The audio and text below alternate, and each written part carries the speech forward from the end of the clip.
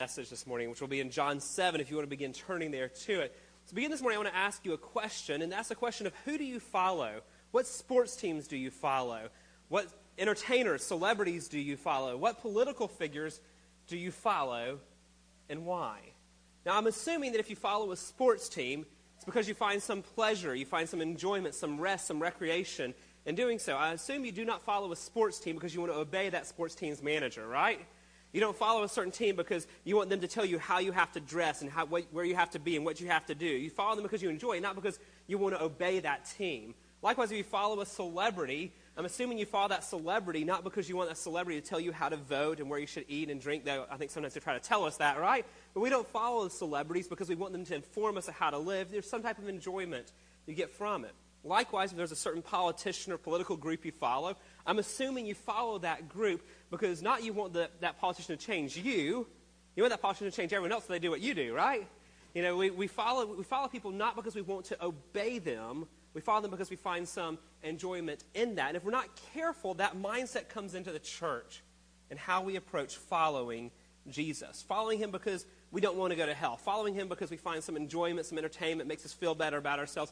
But not following him because we want him to speak into our life and tell us how we're to live every moment of every day. Now, that's not a new problem. We've seen it already in the Gospel of John in the first 6 chapters that we've seen in the last several months. We've seen people who follow Jesus because they think he's a miracle worker and they want to see more miracles. We see people follow Jesus just simply because they want food in their stomachs or because they want the Roman rule overthrown. And in each of those situations, we've seen that when Jesus does not do what they want him to do, they turn and they run very, very quickly. So this morning I want to go ahead and tell you what the main point is before we even get in the text, because I want you to be looking for this as we go through the text this morning. And that's simply this: we will not believe unless we desire to obey.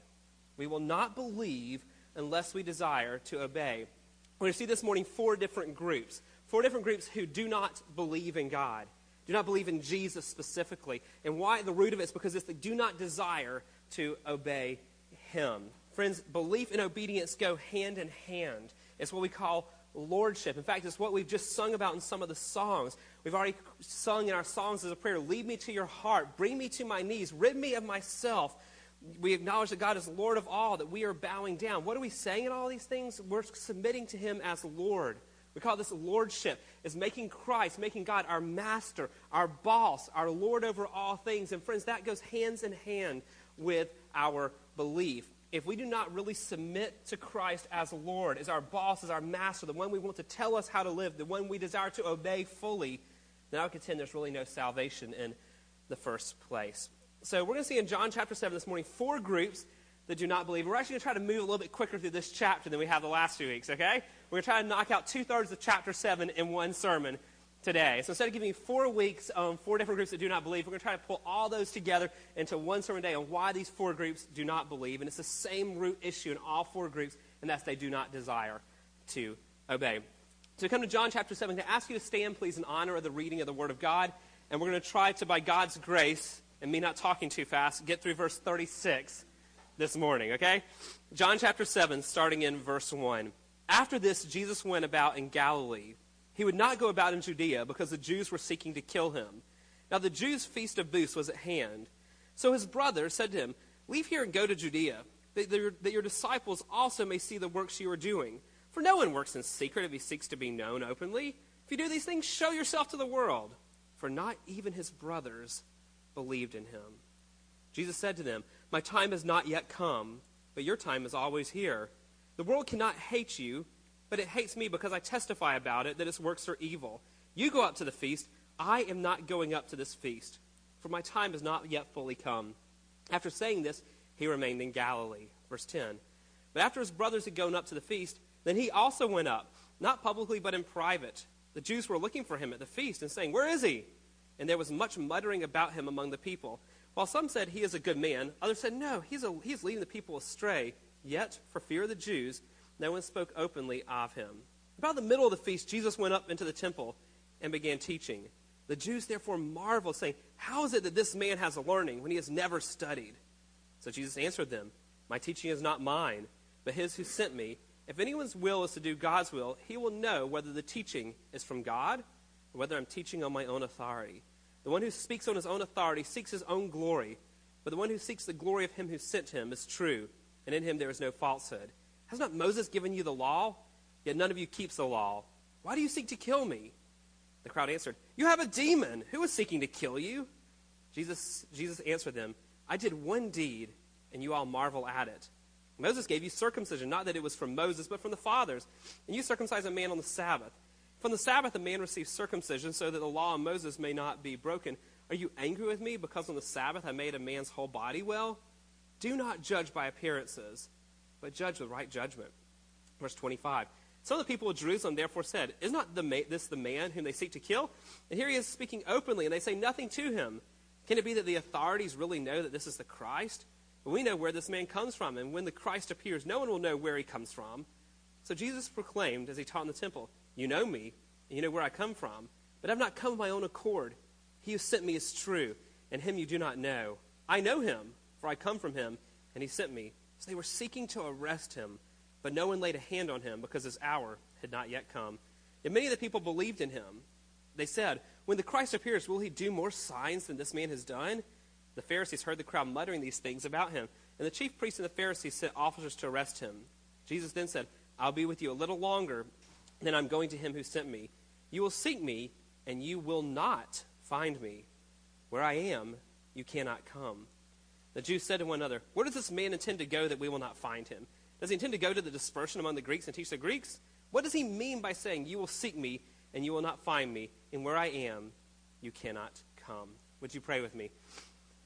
Father, we thank you for your living word, and I pray this day that you would open our eyes to the truth of your word, and you would help us understand more of the importance of the connection between belief and obedience this day, that we might be found faithful disciples of you. And we ask it in Jesus' name. Amen. Thank you. You may be seated. Okay, long text this morning, but a similar theme we see throughout all these four groups that do not believe. First of all, when is this taking place? Chapter 7, verse 1. Let's start right there. After this, Jesus went about in Galilee. He would not go about in Judea because the Jews were seeking to kill him. So it says after this. Now, when John uses after this, that's an indefinite period of time. We know, so it doesn't tell us, it doesn't mean like right away. We know based on the feast, the order of feast, this is at least 6 months after what we just saw last week in chapter 6. So at least 6 months after all this teaching on the bread of life is what we come to right now. And what's important, during these 6 months, things have not maintained the status quo. The opposition to Jesus is growing greatly. The resistance to Jesus is growing greatly. The setting of this is in verse 2 here. Now the Jews' feast of booths was at hand. Now the setting is this feast of booths. So we'll get into more detail of this next week. But this is a feast of Thanksgiving. This is remembering God's provision for the Jewish people during their wilderness wanderings for 40 years. It's a reminder of God's blessings in the harvest. And in this setting, and then all the people going to Jerusalem for this feast, we're going to see Jesus interacting with four groups, all of whom share the common denominator, if you will, of not believing. Now, before we look at those groups, I want to show you the one verse I think explains all that we see throughout most of this chapter, and that's verse 17. I think it's the key to understanding why these groups do not believe, though it looks different for each group. Look back at verse 17. "If anyone's will is to do God's will, he will know whether the teaching is from God or whether I'm speaking on my own authority." If anyone's will is to do God's will, he will know whether the teaching is from God or whether I'm teaching on my own authority.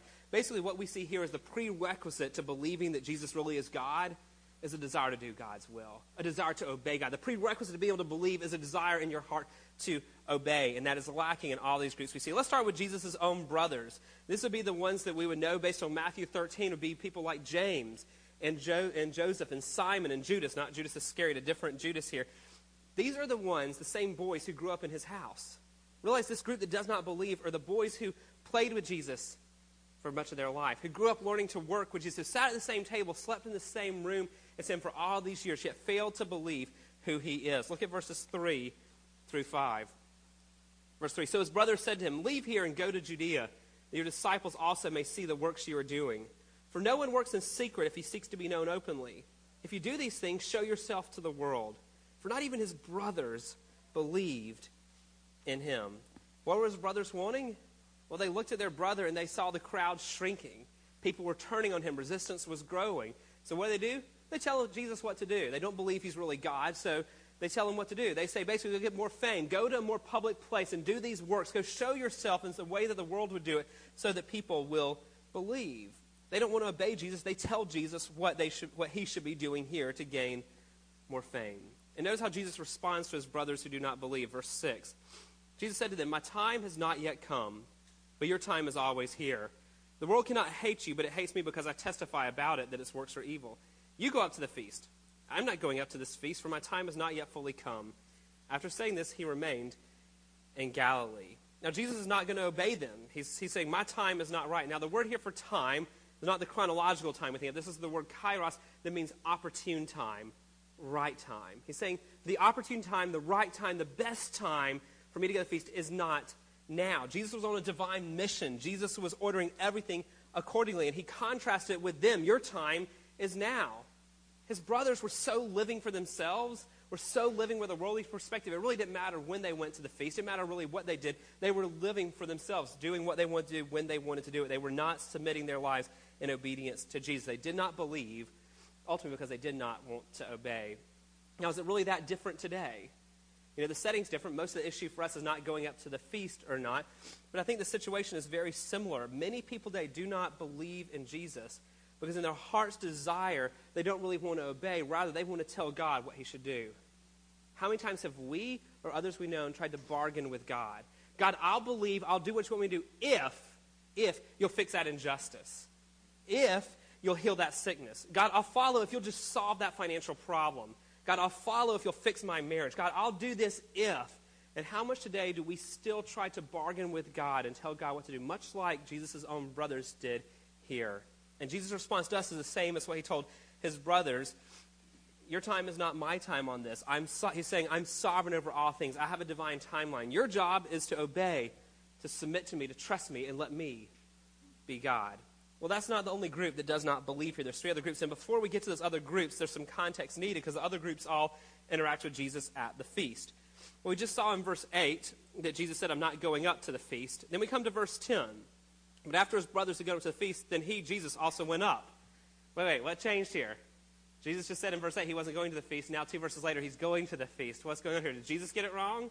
Well, no. Did John get it wrong? No. What's happening here?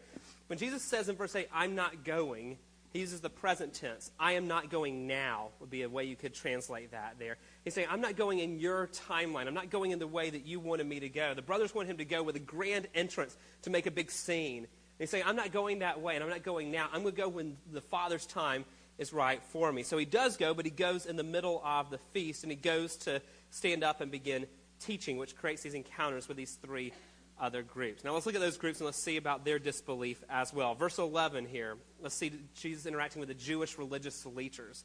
The Jewish religious leaders. Verse 11. The Jews were looking for him at the feast and saying, where is he? Now when John uses the word the Jews here, he's meaning the leaders. He's distinguishing them from the Jewish pilgrims who come to the festival, the Jewish residents of Jerusalem. And at the core of this group, they're not trying to obey Jesus. They're trying to kill him. Verse 1, they're trying to silence him. Why are they trying to silence him? Rather than not want to obey because their hearts are full of pride. They're proud. They want their way. They don't want him to challenge their ways. They don't want to submit to him. And we know from the previous chapters, their pride has been hurt. Jesus has corrected them in their traditions. He's corrected them in holding on to the traditions of men. He's challenged their ways. And we see that more fully throughout all of John, but we see a glimpse of it here in verses 14 and 15. Verse 14, about the middle of the feast, Jesus went up into the temple and began teaching. The Jews therefore marveled, saying, how is it this man has learning when he has never studied? This is not a good marveling. This is a marveling because they think they're better than him. How is this uneducated man able to have such influence over the people here? They're looking down upon him. In fact, they're looking down upon him and so angry that people are listening to him. Verse 31, yet many of the people believed in him. They said, when the Christ appears, will he do more signs than this man has done? People's eyes are beginning to get open. In verse 32, how do the Jewish leaders respond? The Pharisees heard the crowd muttering these things about him, and the chief priests and Pharisees sent officers to arrest him. Before they can arrest him, because his time has not yet come, look at what Jesus says to them in verses 33 and 34. Jesus then said, I will be with you a little longer, and then I'm going to him who sent me. You will seek me, and you will not find me. Where I am, you cannot come. Now, when I read his response to the religious leaders, I have this weird mix in my heart between, go Jesus, go get him, tell him how it is, with a, oh my goodness, what did he really just say to them? And it's kind of this mix of this, because notice his words then, particularly in verse 34. He's saying this to the most religious people of the day. He's saying this to the most dedicated people today who've given their whole lives in, quote unquote, the service of God. And look at what he says to them. You will seek me, and you will not find me. Where I am, you cannot come. And friends, that is incredibly sobering. This group that claims to be following after God, Jesus says, you will not find me. Where is he going? He's returning soon to the Father. He's returning to heaven. He will ascend to heaven soon. And when he gets there, he says, you will never, ever be there with me again. Verse 34, where I am, you cannot come. And their pride, they don't want to listen to him, much less obey him. And we see that they will not believe because they do not desire to obey. And friends, again, is it very different today? Again, the setting is different. But today, how much of the objections to Jesus are Jesus challenging our self-righteousness? Jesus challenging us and pointing out to us that we are not good people, that we are depraved in all parts of our being, that he challenges our works-based righteousness, showing us that we can't get to God on our own, and ultimately reveals our pride like he did to them. And either we humble ourselves and submit to him as Lord and desire to obey, or we end up with hardened hearts, much like the Pharisees here, who continue striving in their own effort and end up far away from God, as verse 34 showed their ultimate fate was. Well, there's another group that doesn't believe here, and that's the pilgrim crowd. Now, when I say pilgrims, don't picture those nice little figures we put out at Thanksgiving, okay? We're talking about the pilgrims here. We're talking about the Jewish people who traveled into Jerusalem to celebrate this particular feast. And like the other groups, like Jesus' brothers, like the Jewish leaders, they're really not believing either. Though some we do see eventually believe, the majority do not here, again, because they do not want to obey Jesus. We see this in verses 19 and 20, particularly here, that they're trusting in their own religious tradition, their own religious practice, their own religious dedication, instead of obeying him. Verse 19, Jesus is speaking to the crowd. He says, has not Moses given you the law? And listen to how he directs it to them. He says, yet none of you keeps the law. Why do you seek to kill me? The crowd answered, you have a demon. Who is seeking to kill you? Now, give it to their credit, this Jewish pilgrims were not in Jerusalem until this point. They did not know about the plot to kill Jesus. But when Jesus speaks in the truth of what's happening, there's people trying to kill him. They don't believe. They don't even take him at his word that this is true. What do? They mock him. They say, you have a demon. Now, if you were Jesus, how would you respond when you've just spoken truth of what's happening all around you, and people start mocking you, saying, this guy has a demon? Would you respond like, let me show you, and kind of put him in their place? Would you want to respond with, hey, I've got evidence here for you? Well, Jesus responds very different in that. In fact, he doesn't even address their assertion that he has a demon. Rather, he targets their heart, which is what Jesus does over and over again. He keeps going back to heart issues for people. And look at what he does. He targets their religious practices in this. Verse 21, Jesus answered them. Again, I would expect I don't have a demon. I'm really God. But that's not what he says. He says instead, I did one deed, and you all marvel at it. Moses gave you circumcision, not that it was from Moses, but from the fathers. And you circumcise a man on the Sabbath. From the Sabbath, a man receives circumcision so the law of Moses may not be broken. Are you angry with me because on the Sabbath I made a man's whole body well? Do not judge by appearances, but judge with right judgments. Now there it is, verse 24, that last verse. He says, do not judge by appearances. He's saying, stop judging superficially. Stop judging superficially here. It's a present imperative. That means they were continually judging him wrongly, superficially. And what were they judging him for? Back John chapter 5. Remember, on the way to the temple, he stopped by the pool of Bethesda and he healed a man, a lame man, on that. And he did it on the Sabbath. If you remember from chapter 5 that we looked at many weeks ago, that healing, that's what they're judging him for still. And they're faulting him for that. This man who had not been able to go in the temple to worship because he was an invalid, Jesus stops and heals and makes him ceremonially clean so the man can go to the temple to worship. And to show them the folly of their traditions, Jesus points out, listen, you guys circumcise boys on the 8th day after birth. And even if it's a Sabbath day, you'll break the Sabbath laws to circumcise that boy on the 8th day so that your ceremonial laws can be upheld. And yet you fought me for making a man ceremonially clean to go to the temple on the same day. They're so blinded by their tradition, they cannot see him for who he is, nor can they obey him in that. Now, again, is it very different today? Again, we're not getting hung up today much on the Sabbath. But how much today are people putting their confidence, like this group, in their religious practice, their religious traditions? Well, I go to church. I give. I never murdered. I look at WSFA at night and I see all the crime and say, I've never done any of that. I'm not that bad. I'm okay because I at least do my Christian stuff on Sundays. It's very much the same mindset of this Jewish pilgrim crowd here. But the reality is, friends, the gospel calls us to go deeper. The gospel calls us to look into our hearts. The gospel calls us not just to not murder, just to go to church on Sundays. The gospel calls us to love our enemies. The gospel calls us to care for our neighbors, ourselves. The gospel calls us to go the extra mile. And the gospel calls us to be peacemakers. Yes, even in our homes and with our kids, with our spouses, we're called to be peacemakers in that. And when Jesus starts calling us to do demands of stuff that gets really hard for us, we kind of start acting like the crowd here. We may not say you have a demon, but we kind of act like, Jesus, you're crazy. You really can't expect me to love my spouse after all they've done. You really can't expect me, Jesus, to go the extra mile for that person after all the wrong they've done for me. And it starts coming out in things like, I'll never forgive. I'll never forget that wrong that was done. There's no way I'll ever make peace with that. There's no way I could love that bully at school.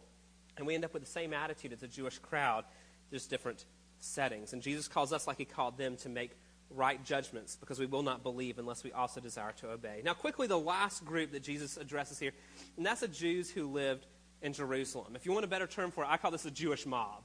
This is the group of people who knew what the Pharisees were up to, and they understood it all. They were influenced by the Jewish religious leaders there. Look at what they said in verse 25. Some of the people of Jerusalem therefore said, "Is not this the man whom they seek to kill?" Now, let me just pause right there. You realize this, the pilgrim crowd has just said you have a demon because you're asserting that people want to kill you. This group in Jerusalem people actually understand what's going on. Is not this the man that they're trying to kill? Now verse 26. And here he is speaking openly, and they say nothing to him. Can it be that the authorities really know that this is the Christ? But we know that where this man comes from. And when the Christ appears, no one will know where he comes from. Now, in this, they ask this question, do the authorities know this could be the Christ? Now, that seems like a good question to us, but it's really not. Again, when we talk about translations, our English loses something here. In the Greek, when you ask a question, the answer is the sentence can be phrased such a way that the answer is implied. Remember that when we looked at that last week, when Jesus asked his disciples, do you want to go away also? The answer was implied. Well, I know you don't want to, but here's your chance to confess that. Here the answer is implied as well. They're expecting a no answer. Can this really be the Christ? Their question is phrased in such a way in the Greek to say, no, of course it's not. I would almost translate it in a more modern way of saying, there's no way the authorities really think this is the Christ, is it? And of course, the answer they're expecting is, of course not. We know where he came from, which echoes back to chapter 6. If you remember in chapter 6, in verse 42, the people say, we know his father and mother. So here you once again have a group of people denying who Jesus is because they're trusting in their own intellect. They're trusting in their own understanding. And notice how Jesus replies to this group as well that does not obey, that does not believe. Verse 28. So Jesus proclaimed as he's taught in the temple, you know me, you know where I come from, but I have not come of my own accord. He who sent me is true, and him you do not know. I know him, for I come from him, and he sent me. He proclaimed, he cried out this, that basically you're missing the big picture. He said, God the Father is very true, very real. Again, verse 28, I love how he phrases it at the very end. He who sent me, as the Father, is true, and him you do not know. He's saying God the Father is very real, but you don't know him, and that's why you don't believe in me. Remember, this was to the people who lived in Jerusalem, who were surrounded by the culture of the Jewish religious practice. And Jesus is saying, in all of this religious activity, you are missing the Father, and you are missing me as well. And again, is it any different today? There's people who live their lives around church activity, who are here every time the doors are open, or in other churches every time the doors are open. But ultimately, when it comes down to the heart issue of the day-to-day life, there's no desire to walk with Jesus outside the walls of the church buildings. They're living in the culture of the church, but yet they're not really knowing God as seen in a transformed life. And friends, in all these groups, whether it's the brothers, the Jewish leaders, the pilgrims, the residents, none really believe because none really desire to obey. And that's the negative of all this. Let's turn to, is there hope in this? And that's what I want us to focus on. Yes, there is hope. Look back at verse 24. We've been looking at kind of the negative warning of this, but there is a command here as well. Verse 24, do not judge by appearances, but judge with right judgments. Judge with right judgments. How do we have right judgments about Jesus? How can we really believe in who Jesus is? And Jesus gives us our answer back in verses 17 and 18. So jump back now to where we started, verse 17. If anyone's will is to do God's will, he will know whether the teaching is from God or whether I'm speaking on my own authority. The one who speaks on his own authority seeks his own glory. The one who seeks the glory of him who sent him is true, and in him there is no falsehood. So there our answer is in verse 17 here. If anyone's will is to do God's will, he will know whether the teaching is from God or whether I'm speaking on my own authority. It's an issue of belief. Now notice it does not say if a person goes to seminary, he will know if my teaching is from God. It doesn't say if a person grew up in church, he will know if my teaching is from God. Nor does it say if a person has a daily quiet time every day and is at church Sunday and Wednesday and does an extra Bible study, they will know if my teaching is from God. That's not what he says here. He says in verse 17, if anyone's will is to do God's will, then that person will know whether the teaching is from God.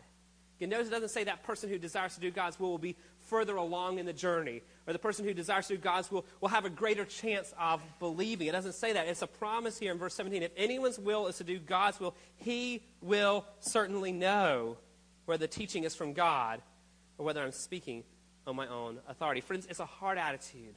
If there's a heart attitude that desires to obey God, when they are confronted with the words of Jesus, they will know that he is true, that his words are real. A person who desires to let God be Lord over their life, when they see the words of Jesus, they know it is true. Friends, that's why we don't invite people to try Jesus and see if he works for you. Because trying Jesus is in a heart attitude of submission to him as Lord and Savior and Master over our lives. That's why we don't call people to just give him a shot. That's why we call people to repent of their sins and to make Christ the Lord, Master over their lives. That's why we don't invite people like the old sign on I-65 used to say once you head north of the city, go to a church where the devil will get you. That's not salvation, friends. The devil's very happy for people who go to church week in and week out but have no heart desire to really obey Jesus in the mundane things of life. He's got them right where he wants them. That's why we don't tell people, just pray this prayer. Great, you pray that prayer. Congratulations, you're a believer. You're good for the rest of your life. Now go live like you want to live. And the root of this, of whether or not we really believe, which is all of what John's been about, do we believe in Jesus? And through this type of belief, this belief that changes us, this belief that is coming to him, that we've seen week after week of all the different ways to describe what this belief looks like. And verse 17 tells us that the heart of that type of true saving belief is the will to do God's will, the will to obey God. And let me remind us from what we saw in chapter 6 throughout that type of desire to obey God is not something you or I can muster up by enough discipline or strength or willpower on our own. The desire to obey God is something that comes from God's grace, not that we manufacture. It comes when the Father teaches it to us, when Jesus draws us, when the Spirit opens our eyes and gives us saving faith. Now, in the providence of God last night at the dinner table, we were reading in Hebrews chapter 3, and Julia looked at me and goes, this is what the sermon's about tomorrow. And sure enough, it is. So don't worry, we're not going to preach a whole sermon on this, but I want you to see the connection. So go to Hebrews chapter 3, and we're going to close out with this today. Again, don't panic. We'll preach a sermon on this a whole nother day. But I want you to see the connection from the Scripture this morning here. Hebrews chapter 3 is an amazing text for us that just rings true of everything we've just seen in John 7, just in a pretty succinct, concise way, because it's going to target your heart and my heart in this. Hebrews chapter 3, we're going to start in verse 7 here. Therefore, as the Holy Spirit says, today if you hear his voice, do not harden your what? Do not harden your hearts as in the day of rebellion, on the day of testing in the wilderness, where your fathers put me to test and saw my works for 40 years. Therefore, I was provoked with that generation and said, they always go astray in their heart. They have not known my ways. Let me just stop right there. Because in their hearts they go astray, they have not known God or his ways. Verse 11, as I swore in my wrath, they shall not enter my rest. Sounds a lot like what Jesus already told to the Pharisees there. Now verse 12, take care, brothers, lest there be in any of you an evil, unbelieving what? Heart, leading you to fall away from the living God. But exhort one another every day, as long as it's called today, that none of you may be hardened by the deceitfulness of sin. For we share in Christ, if indeed we hold our original confidence firm to the end. As it said today, if you hear his voice, do not harden your what? Your hearts, as in the rebellion. For those, verse 16, for who were those who heard and yet rebelled? Was it not all those who left Egypt led by Moses? And with whom was he provoked for 40 years? Was it not with those who sinned, whose bodies fell in the wilderness? And to whom did he swear that those who would not enter his rest, but to those who were disobedient? So we see that they were unable to enter because of unbelief. Now again, look at the end of verses 18 and 19. The end of verse 18 says that these people were disobedient. And then verse 19, they were unable to enter because of, it doesn't repeat disobedient, but because of unbelief. Do you see that? Unbelief and disobedience are connected here in this text. Friends, we will not believe in Jesus if we do not also desire to obey. And so I want to ask you the question, where are you today? when we speak of the heart, we're talking about not your thing going lub-dub in your chest. We're talking about the seat of your emotions, your soul, who you are. In your heart today, in this room, there's only two groups here. That's people whose hearts believe, and that is also coupled with a desire to obey God. Or you have what's described here as an evil, unbelieving heart that is full of disbelief and disobedience as well. There's only two options here. There's no middle ground. It's either we have a heart that believes and desires to obey, or we have an evil, unbelieving heart that does not want to obey. Now, that unbelief takes different forms. We saw like Jesus' brothers. They did not believe because they did not want to obey, but that particularly looked like for them, they wanted to tell God what to do. The Jewish leaders did not believe because they did not want to obey, but theirs was because they wanted to work their way to salvation. They did not want to humble themselves and admit it's all of God's grace. The Jewish pilgrims did not believe because they did not want to obey, but for them, they wanted to be confident in their works and their traditions, and when Jesus challenged them beyond that, they thought he was crazy. Or the Jews in Jerusalem here, they did not believe because they did not want to obey, because they thought they had God figured out with their intellect. And all those different manifestations of unbelief comes out of ultimately a heart that does not want to obey God. And those people miss out on what we're getting to next week. They miss out on the experience of living water.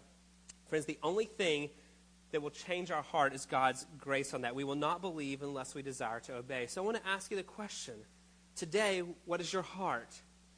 Is your heart today a heart that believes and is in an attitude of wanting to obey God? Or is today your heart a heart that disbelieves? And it doesn't matter what type of disbelief. You saw different groups with all different objections to Jesus here. But is that disbelief ultimately rooted in a heart that does not want to submit and obey God? Not just in this room, but if we took a film, went back through the last 7 days of your life, what does it show? Is there a manifestation of God's grace at work in your life with such belief that there's also this desire to obey? And does it manifest in the way that you treated your spouse, in the way you treated your kids, in the way you did your work or your schoolwork, in the way you obeyed the authorities, in the way that you treated that person in line at Walmart, in the way you drove, and everything this week? Is there manifestations of a heart that desires to obey God in all things? Is there evidence of God's saving grace marked by the fruit of obedience in your life? I'm not asking about perfection. None of us are going to be perfect. I'm not perfect. You're not perfect. We all have sin in our lives. But the question is there a heart that desires to obey God? And when we do fall, is there conviction because we've fallen, because we know that we're not living as God desired us to live, because there's disobedience there? Is there a heart that is quick to confess that to the Lord, to confess that to those we've wronged, to repent of our sins and desire to obey again? Friends, if not, I would contend if there's not a heart desire to obey God in the mundane things of life, then there's no salvation. Because belief and a desire to obey God, verse 17, are so closely linked here. A belief comes out of this life that is marked by wanting to submit to God as Lord. We don't trust Jesus just as Savior. We trust him as Lord. And so, friends, if your life is not marked by a desire to obey God, I would plead with you over this holiday weekend, get on your face before the Lord and say, God, show me the state of my soul before it's too late. We saw the warning to the Pharisees that was so sobering when Jesus said to them, where I go, you will never come. Friends, we're not promised tomorrow. There is a day coming when it is too late for us. And I pray that no one who sat on the teaching of the Word of God at Gateway will ever stand before the Lord and say, I didn't know. You've been confronted with the Word of God in your Sunday school classes, in your Bible studies, your life groups, by your friends. And the question is, do you believe, not just intellectually believe, not just as you pray a prayer, do you walk now, but do you believe in such a way that you have a desire by God's grace to obey and make him your Lord, your boss, your master over your thought life, over your private life, over your public life, over your home life, over your work life, over everything? If not, I plead with you over this holiday weekend, get on your face before the Lord and ask him to do that work in your heart, because it's all of his grace. If that has happened to you, my normal challenge to you is give thanks to God, right? Because it's all his work, right? I'm going to give you a secondary challenge this week that's different than normal. So yes, do that too, okay? If by God's grace this week you've experienced and are experiencing today a belief that has led you to know you're not perfect, but when you've sinned, to confess your sin, to this week when you realize there's things that are wrong, you quickly repent of it because you want so bad to obey the God who loves you and who made you. When you have that, yes, give him thanks. But I have one more specific challenge for you today, and that's Hebrews chapter 3, verse 13. But exhort one another every day, as long as it's called today, that none of you may be hardened by the deceitfulness of sin. Friends, the reality is God made us to need one another in community. And the reality is, in all of our lives, we've had seasons to where we've been struggling in our walk with the Lord. And if you're at a place now that God in his grace has brought you through that, and you're at a place now to where your heart desire is to obey God and submit to him as Lord and let him be your boss, your master over everything, if you're at that place, not only do you give thanks to God, but Hebrews 3:13, open your eyes here. Exhort one another, as long as it's called today, that none of you may be hardened by the deceitfulness of sin. Because in the promise of God, there's people around you whose hearts are hardened by the deceitfulness of sin. Because sin is very deceitful. The enemy is very clever in trying to bring people down. And so if by God's grace you're at a place today to where your life is marked by desiring to obey God, and he's put people in your life who claim the name of Jesus whose lives are not, would you love them enough this week to reach out to them? We're in a culture that's so fearful of judging others that we're afraid to speak the truth in love into people's lives. But friends, if you know someone who claims the name of Jesus as a brother or sister in Christ, and you see their heart being hardened by the deceitfulness of sin, they claim the name of Christ, but there's no repentance for whatever they're doing. You name the sin that you see in their life. Do you love them enough to Hebrews 3:13 to exhort them in love? Not in superiority, not in pride, but as one who by God's grace, God has brought you along. Can you go to them in love and point them to the hope that God has put into your heart as well? There are people all across the city who name the name of Jesus who are ready to throw in the towel and walk away from their marriages. There's people all across the city who are exasperating their children to anger, yet they name the name of Jesus. There's people all over the city who claim the name of Jesus, but they're enslaved to pornography, enslaved to other addictions. And if in the promise of God, those people have opened up to you, and you know that, will you be faithful to point them to the grace of God as well? The grace of God that has changed you and is still changing you, and the grace of God that will enable you to walk in holiness even when it's tough in those mundane things of life. My challenge to you is not only give thanks to God for what he's done in your life, but be an instrument of God's mercy and grace in others' lives as well. Would you pray with me? Father, I thank you for this text, even though it's probably not one I would have gone to if I was just preaching through my favorite passages. Lord, it's hard when we see verse after verse after verse of people who do not believe. I'm still thankful for it. Because, Lord, you show us and you warn us through that. Lord, I can't imagine these kids who grew up in the same household as you, Lord Jesus, and they saw you day in and day out and saw the difference, and yet their hearts were so hardened by the deceitfulness of sin that they did not believe, at least at this point. And yet, Lord, what a reminder that is to us that apart from your grace intervening and opening our eyes, what hope is there for us either? And so, Lord, I pray if there's anyone in this room who, I don't care if they've been to church their whole life or not, but there's never been a type of belief that has led to lordship, to submitting to Jesus as a Lord and making you Lord, their boss over all their life, the public and the private stuff. God, would you lead them today to that type of belief?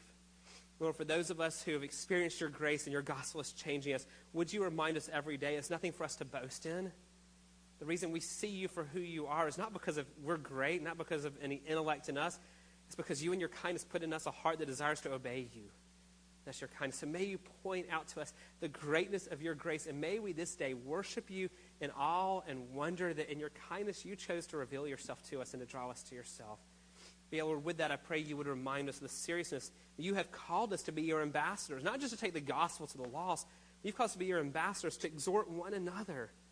Father, I'm thankful for the men who've gotten in my life in the past when I've had areas of deceitfulness of sin, who've spoken the truth in my life and brought me through that and challenged me with that. And God, I pray if there's people in this room who you're putting on their heart, other believers, perhaps even other believers here at Gateway, who right now their hearts have been hardened in some area of their life by the deceitfulness of sin, would you give them the courage and the humility and the love and the grace all together this week to in love reach out to their friend and exhort them with the gospel that's changed them as well. God, I pray as we do that, you would transform us, that you would make us more in the image of Christ, that we might better reflect your glory, that we might better point the world to you, and that we might have the hope that you've called us to have. For your glory and for our joy, we ask it in Jesus' name. Amen. Would you stand as we sing our closing psalm this morning?